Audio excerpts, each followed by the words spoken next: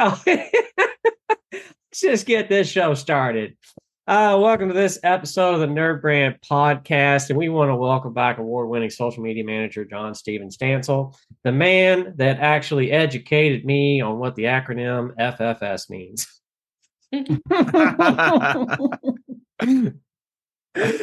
That's a dubious honor. So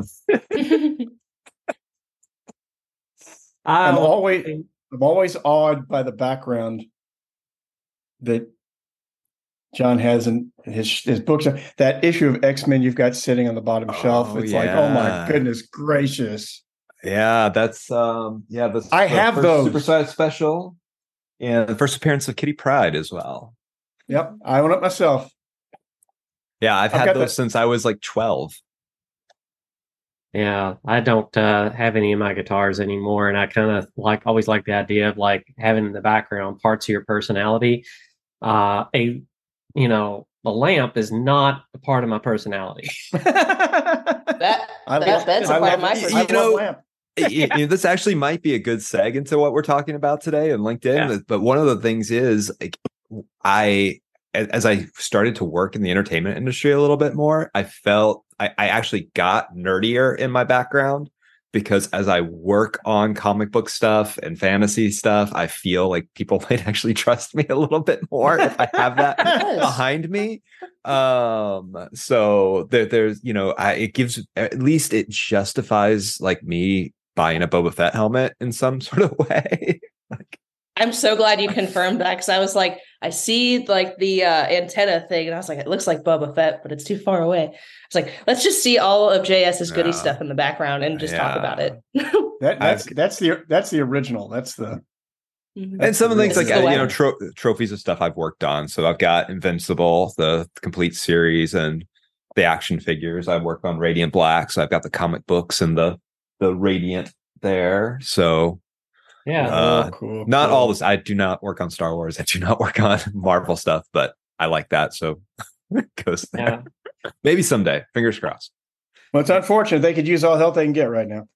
Mm-hmm. Yeah, I've been watching the reviews on Ahsoka, and there's a lot of like lore and just backstory. And of course, the guy that was playing the main villain passed away. So I guess they're going to do a recast on that. I didn't know he had passed away until I start watching reviews like 7 or 8 of episode 7 or 8. And I was like, what's his name?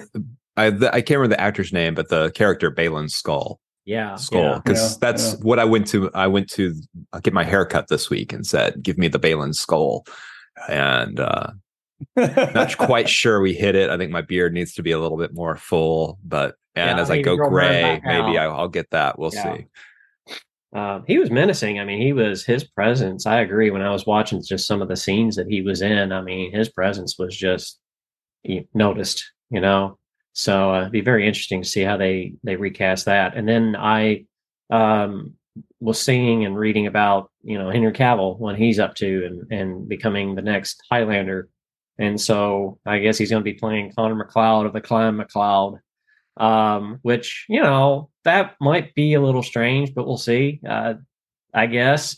I knew that he was doing something with Warhammer, because he's no longer, as we know, with Witcher, and Superman's been long gone. He's a huge Warhammer. He's a big Warhammer nerd. Oh yeah. There was an interview with him. It was season 3 of Witcher interview with him and the cast, and the guy that plays the bard or whatever. I mean, they almost kind of really nerded out on the interview together, talking about what army he was getting and the other one got. I mean, it was just like the funniest. It can be your life. That's what I've heard. Actually, our local game store does like a Learn Warhammer 40K thing, and I've worked with some Twitch streamers who stream their Warhammer games. So I'm like, I need to go and learn a little bit about it, and like, kind of see what the ins and outs are. And as much as I enjoyed it, like, I've got a 6-year-old son. Like, I cannot devote 6. They were like, okay, we're just going to do a short session. Do y'all have 4 hours? Like,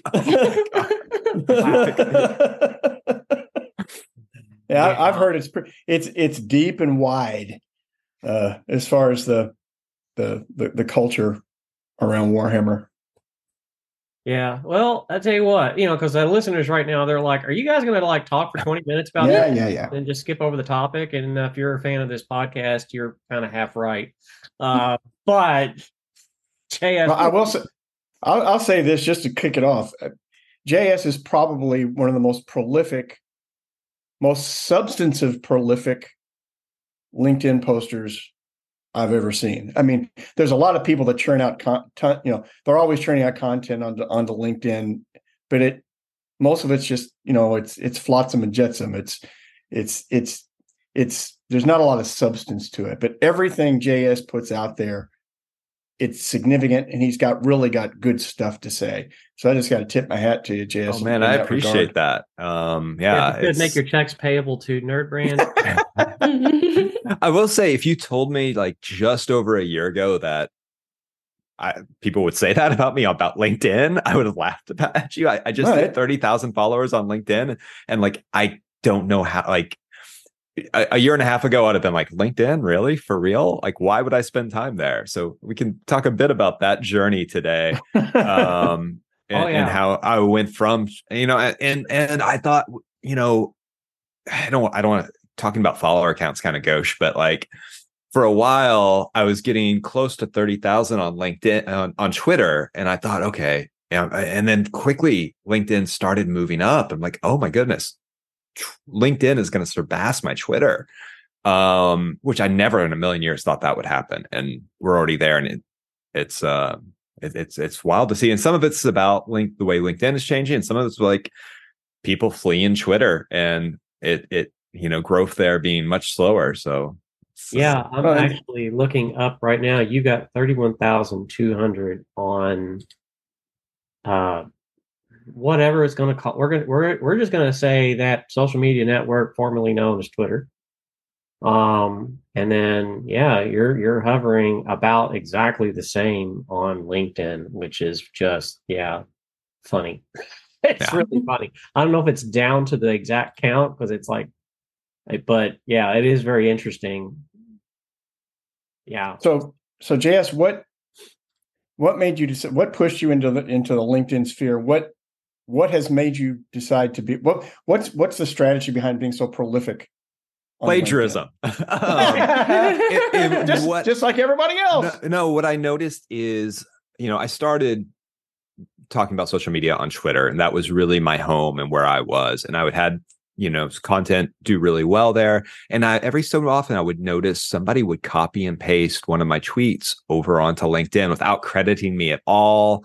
Somebody would just kind of nudge me and go, hey, did you see this guy copy you on LinkedIn? And I started my career as a university instructor. Like plagiarism to me, like that is the paramount sin that you can commit. Like it's horrible. Don't do it. But it's an immediate credibility killer. Exactly. Mm-hmm. So, but I was also like, man, people are getting engagement off of my content. Why not? Why shouldn't it be me? Right. So I started, when I write a tweet, I'd copy and paste it and put it over on LinkedIn, see how it did. And then slowly started evolving and like, okay, well, let me take advantage of the format of LinkedIn. Like I've got more than 280 characters. I don't have to thread them together and kind of make this sort of thing. I can expand upon some of my ideas. I can even go back and look at my old tweets and content that I created 2-3 years ago, whatever is kind of evergreen, rewrite and work again for LinkedIn. And, that helps me keep that content level up too. Right. But also gets a new angle on it. Like, okay, here's a fresh look, another way of saying it, or I can expand upon that idea. And that has been really helpful. And now it's to the point where I find myself, I'm writing on LinkedIn and copying and pasting that over to my Twitter and turning it into a thread instead. So yeah, that was actually the fact that I was getting plagiarized is what made me decide like, okay, well, I need to spend some time and I'm over the platform. And then as Elon Musk purchased Twitter and things started to change, there was part of me that's like, oh, I need another social network just in case this all collapses and crumbles. I need to be somewhere else. Because, from a personal branding standpoint, Twitter being active and talking about social media marketing is what gets me jobs as a freelancer. Right. Right. I'm very fortunate where I don't really have to go looking for clients. People generally come to me because of that presence. And if Twitter collapses, I would just totally lose that. So I need to be on a secondary platform.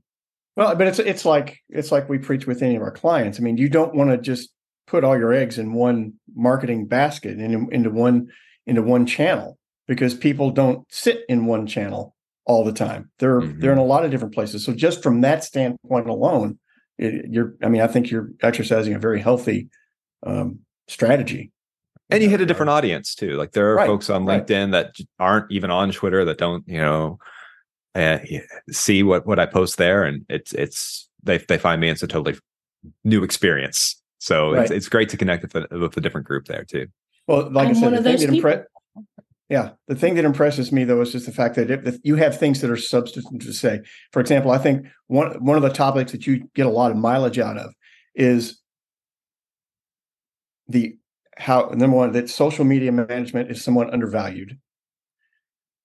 At the same time, though, people try to weight it down with too many expectations and too many responsibilities, and helping to have people have a healthy understanding of what good social media management is all about, what good content management is all about, and having people have a clear understanding.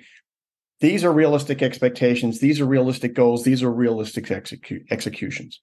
Exactly. If you could actually, JS, because in my role in sales and a lot of our team, what we're seeing is that everybody focuses on the end result.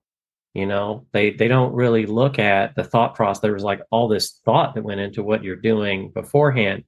Could you maybe explain the difference between strategy versus tactics? Like what is tactical in social versus what's strategy? So everybody kind of understands, like, you need both. And why? I think the easiest way to kind of look at it is, strategy is the, 10,000 foot view, right? We're thinking long term. What are our goals? How are we going to get from point A to point B? And then tactics are those small things that get you to those goals, right? Yeah. Okay. We're going to, increase engagement rates in order to generate more website traffic, or, all right. So how are we going to do that? We're going to engage our followers. How are we going to engage our followers? Is this going to be through, this more video content? Is it going to be through actually diving in and investing more into community management and replying to our followers? So, the actual little things you do are the tactics. Strategy is your guidepost, your map, and your overall goals. And I think too many people focus too much on tactics and those short-term gains. I'm going to start trend hopping, like whether or not it works for our brand, whether or not it's part of our strategy and our everything that we've put together. How can we get those numbers up real quick? And that's where I think people really start to. It helps them in the short term, but people I think too often they want action immediately. They want immediate action. They want to see the needle move immediately without going back. And then what you're talking about is with strategy. That helps you determine, okay, what is the real pain point? What is the real hurdle we're trying to get over here? And that's going to determine essentially what tactics you use to solve that problem. And I think that whole big picture mentality is so vital. Well, I'll tell you. Yeah, go ahead. Oh, go ahead. Oh, I was going to say, one thing I did when I was at the Texas Department of Transportation is, and that this, I be very cautious if anybody's listening and tries this. I talked to my boss before I did this. I said, could I email everybody in the C-suite and ask them to give me what their top 3 goals for our social media platforms are, what they think why are we on social? And she was like, okay, go ahead. And I did that. And I tell you, I did not get the same answer from anybody, not even the same 3 answers, just wildly different. And they were all very good goals. Some of them, like reduce traffic fatalities, things like that are very important. And then when you ask our audience, like, why are you following the Department of Transportation? They're like, I want to know when the interstate's going to be, the construction's going to be done, So then I went to the C-suite, had a meeting with them. I said, here, these are all the answers I got. Let's pick 3. What can we do? And what are your priorities? The top 3. And we kind of worked on what those looked like. And that gave me that leverage too. When there was that reactive, we got to do something now. I could point to those. Oh, we agreed to these 3 things, and this doesn't fit in that. If we can make it work into one of these 3 things we agreed on, let's go ahead. But we need to stick there. And that, as a social media manager, having them sign off into it, and you can kind of throw it back at them, is actually very helpful. Yeah. So one of my questions was to distinguish the main differences between LinkedIn and Twitter. Seems like the usage, you're leaning more towards LinkedIn, you're gaining more of a heavy follower basis. So that one I can see is more of your advocate and your bread and butter. But like, what's the posting cadence for each, and what makes them what makes them 2 separate entities rather than just platforms to use and get the word out? They're very different in their styles and the way you write for them and who's there and what they're there for. And I think there are advantages and disadvantages to both. There are things I as much as I'm on LinkedIn now, like pre-Elon, Twitter will always be my favorite social platform. Like I'm so sad. Like I literally feel like I'm in mourning when I read like updates. I'm like, oh, you're changing that? Really? Oh no. But here's what I like about Twitter over LinkedIn, and I'll kind of go back and forth. One, Twitter provides for a greater real-time posting cadence. It is an addictive, all social is, but even more so. Like I have a thought, I can tweet it.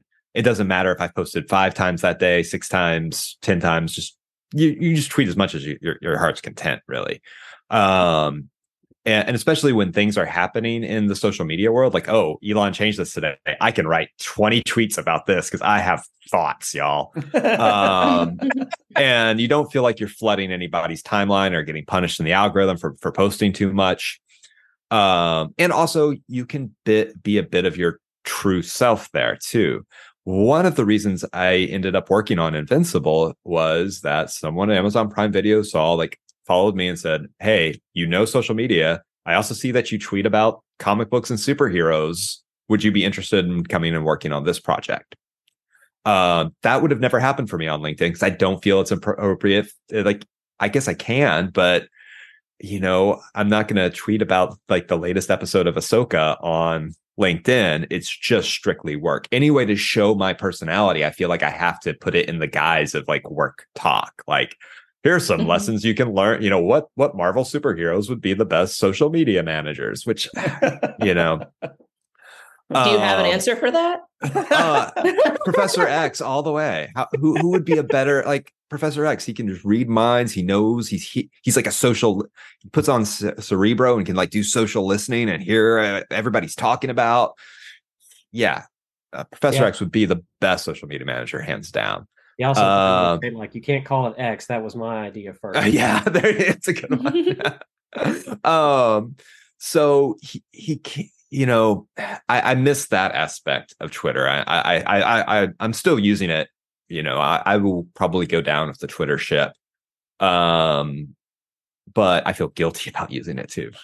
But then on LinkedIn, I think you do get a little bit more. People are there to learn about work stuff. They want to have professional development. They want to make, connections with people at work.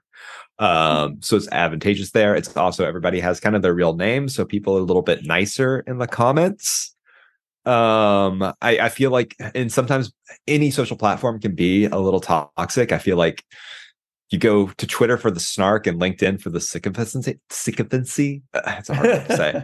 Because, I'll get toxic comments over on Twitter and then I'll get really stuff that I'm like, oh, no, come on. You don't have to suck up to me like that. Like, LinkedIn's like going to grandma's house. Like you get cookies, you get shower with kisses and love. Like I feel like that's what it equates to. And sometimes I feel like LinkedIn is a little bit, because comments are so important on LinkedIn. Like by commenting, you can raise your own profile easily. You comment on one thing and then all of your connections see a little alert. Oh, so-and-so commented on this. And then you kind of they try to draw you back. So people are trying to game that system. So I've seen people where I can tell they've copied and pasted what I said into ChatGPT to formulate a response, their comment, get back to me. They just repeat it in different, it feels like to me, like when you're in college and had a Blackboard assignment and the professor said, oh, you have to comment on 3 of your classmates' post. Sometimes LinkedIn feels a little bit like that. Yeah. On the plus side, though, there are people that are very genuine. I've met a lot of people, so I think there's good and bad on both platforms, and you just have to take the good and the bad. LinkedIn, I post less. I try not to, even on a day when Musk is doing all kinds of craziness. Like I try to limit myself to no more than 3 posts on LinkedIn. That's a heavy day. Yeah, because I want to be considerate of other people's feeds, and it's because it doesn't work like Twitter. But I sometimes I'm a nerd about my own job, and I want to talk about it, so I miss that kind of heavy cadence of Twitter. Anyway, I'm kind of curious, John. I'm going to steal a question that Michaela has here on her part. But what's your thought of Threads? Oh my goodness, Threads! I forgot it was there, but I won't for much longer. I was excited, like most people, when Threads first came out. And because I think we need a replacement, something. Twitter is so valuable just for public discourse, for so many other things, not just marketing, real-time communications. When I was in higher ed, it was the source for crisis comm because it's in real time. When I live in Arkansas, so we have tornadoes all the time. When there's a tornado, I don't go to my radio. I go to Twitter and follow my local weatherman, and he's giving me real-time updates, and it is so much more reliable. Not anymore. So I was really hopeful for Threads. I think they launched before they were ready for prime time. They were Elon has made so many bad decisions for Twitter. I can't remember which one was the catalyst that launched Threads. But like he made a dumb decision. Threads launched that week. People flocked to it. And then 3 weeks later, everybody kind of forgot about it. There are still folks there, but it's just not, what it was. I think a few things are problems with it, that they launched without any sort of search functionality, or hashtags or anything there. So there's a lot of functionality lost. It was very ingenious the way, when you open a Threads account, all of your Instagram followers, all of your followers and follows are there automatically. But I am a Twitter person.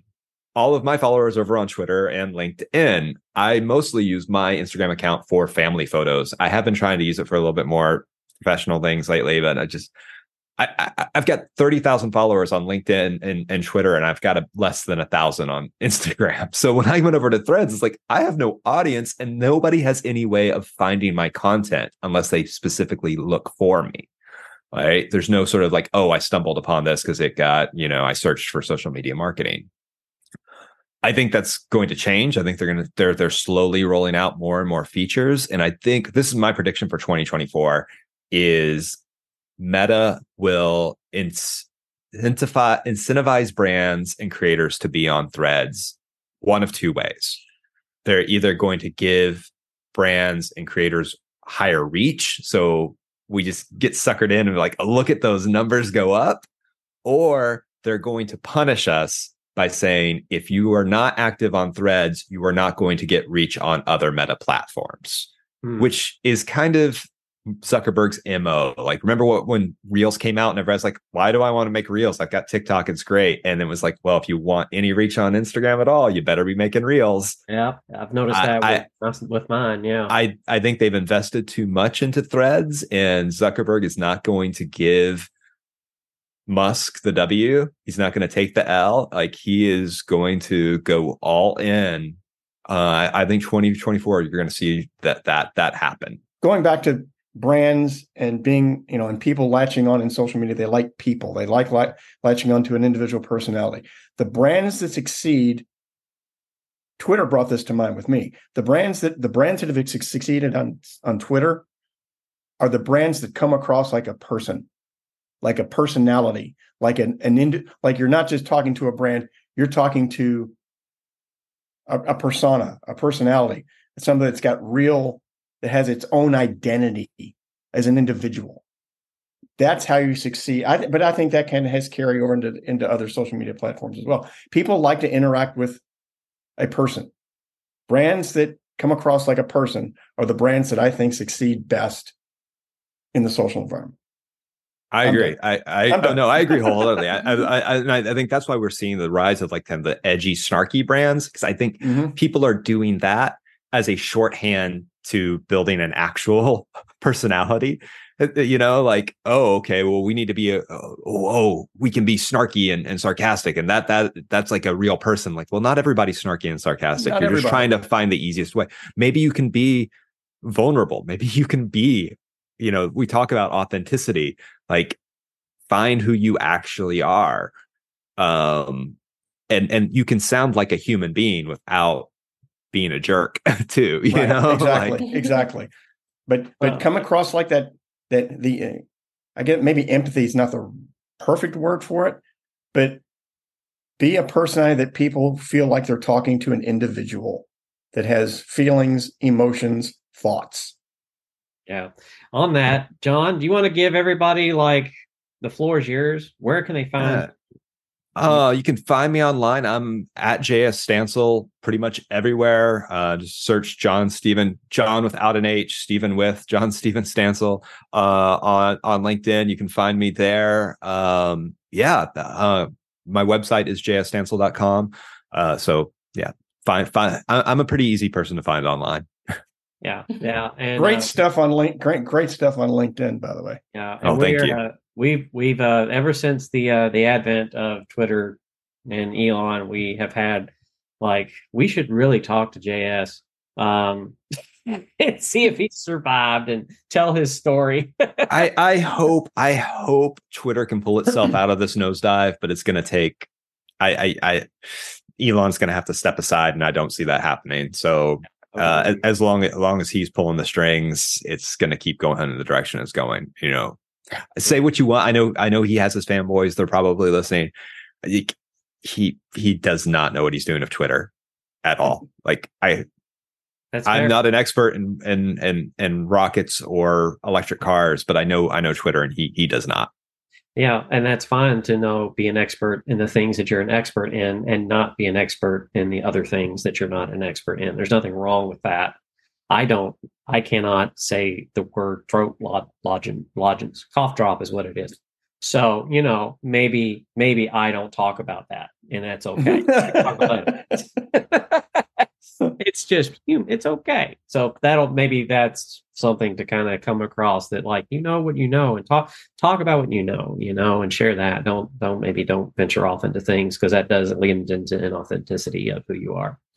But anyways, we want to thank you for being with us and coming back on the show. Been too long. Yeah. It's been too long. I think this video I'll cut this up, so this will be on YouTube. YouTube has graced us with the handle Nerd Brand Agency on there. So we've not been updating that. They've been stepping into podcasts. So put your podcast on YouTube. I'm waiting for RSS syndication. Probably will never happen. But you can find us there, or just go to nerdbrandagency.com/podcast to check out this latest episode. There's a new one that comes up every Friday. Don't wait on Jason to post on social media. It's out there. It's scheduled. Trust us. I'll post this one to Twitter, to LinkedIn as soon as it comes out. Oh, I appreciate that. And my hero. We be sure to tag you on anything you say, because now you're there, and that's fun to do. So, but anyways, so thank you to all the listeners for tuning in. You know where to find us to subscribe. You know where to find him to subscribe. And we'll see you next week. And remember, keep your nerd brand strong. Psst. Did you know everything is an ad? What do you mean? All expressions related to a brand are an ad. You just blew my mind. Yeah, don't let overthought advertising strategies get you down. Just have your why and a budget, and leave the rest to the nerds. To chime in on all the latest branding and advertising pointers, listen to the Nerd Brand Podcast on Spotify, Apple Podcasts, and more.